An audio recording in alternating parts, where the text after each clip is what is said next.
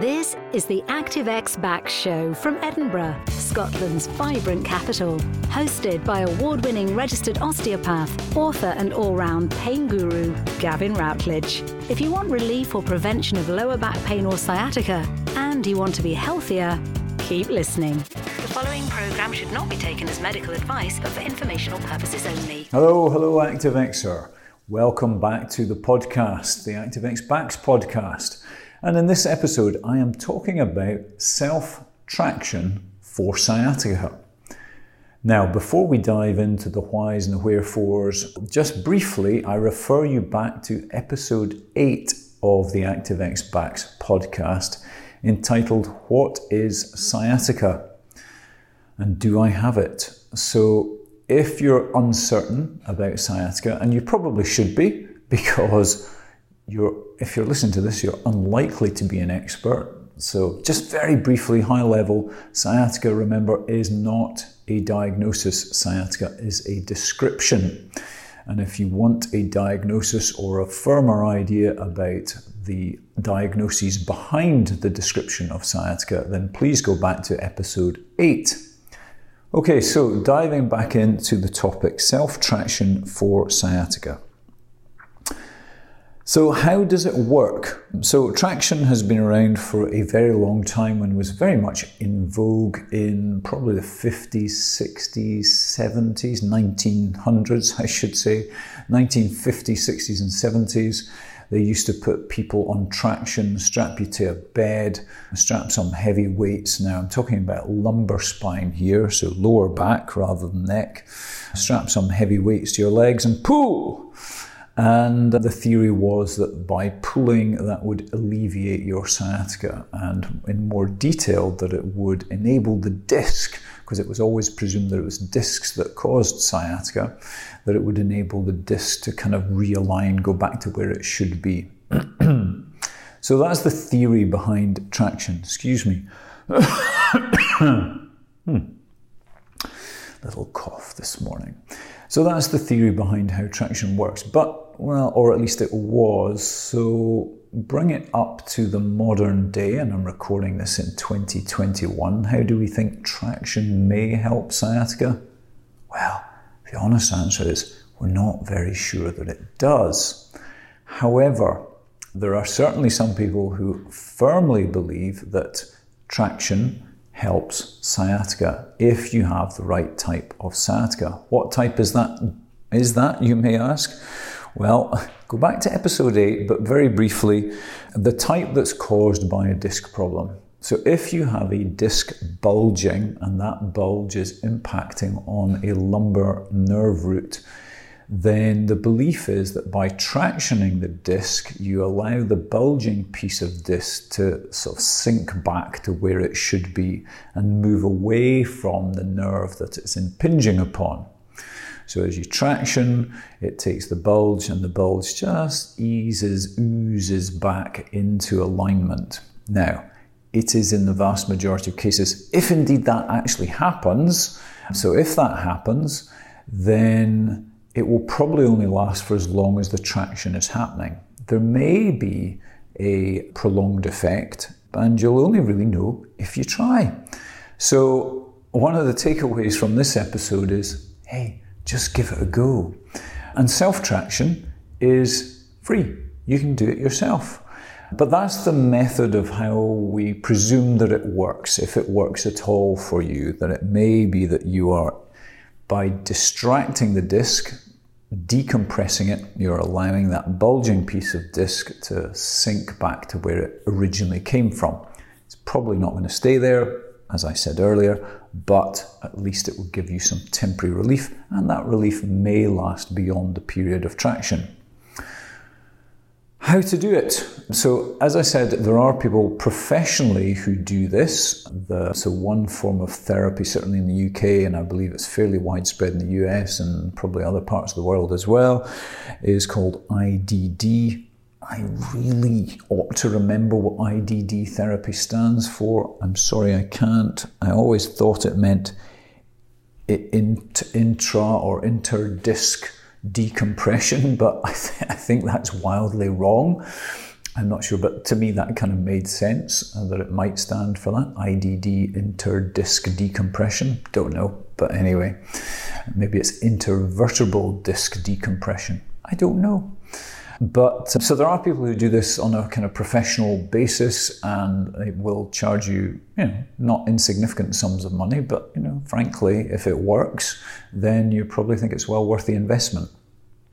But if you want to give it a go yourself, self-traction for sciatica, then there's a couple of ways of doing this. The more expensive one is to buy yourself an inversion table, and you can go to a number of retailers, whether that be online or in shops, although I suspect they're probably pretty niche product these days, so probably online is about the only place you'll get them nowadays.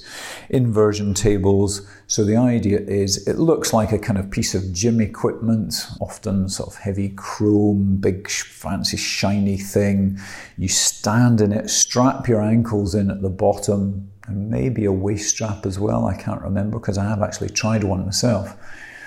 And then using the sort of handles on the machine, you invert yourself, so you tilt backwards, so you almost push your head backwards and the whole thing tilts upside down, and you hang from your ankles. That hence the term inversion table, like a little bat hanging in a corner of a cave. And the weight of your upper body will distract the vertebrae from one another and decompress the discs. And I have to say, I have tried this. My dad, God rest his soul, who died a couple of years ago, he used to have an inversion table. He had lots of lower back problems in his middle years more, but somehow he came by an inversion table when I think he was about 60s, late 60s, 70. I have no idea how often Dad used it, probably not very much. They had a habit of buying things and not using them, including his hearing aids. So he had this inversion table, and I was visiting them once in Spain several years ago, and I had a flare-up of, I don't think I had any sciatica, but I did have lower back pain, and I thought I would try this. My back had been aggravated by the trip to Spain, sitting on a flight, more on sitting in other podcast episodes. And so I thought, I was kind of desperate for some relief. So I tried this inversion table. And I have to tell you, I definitely got benefit.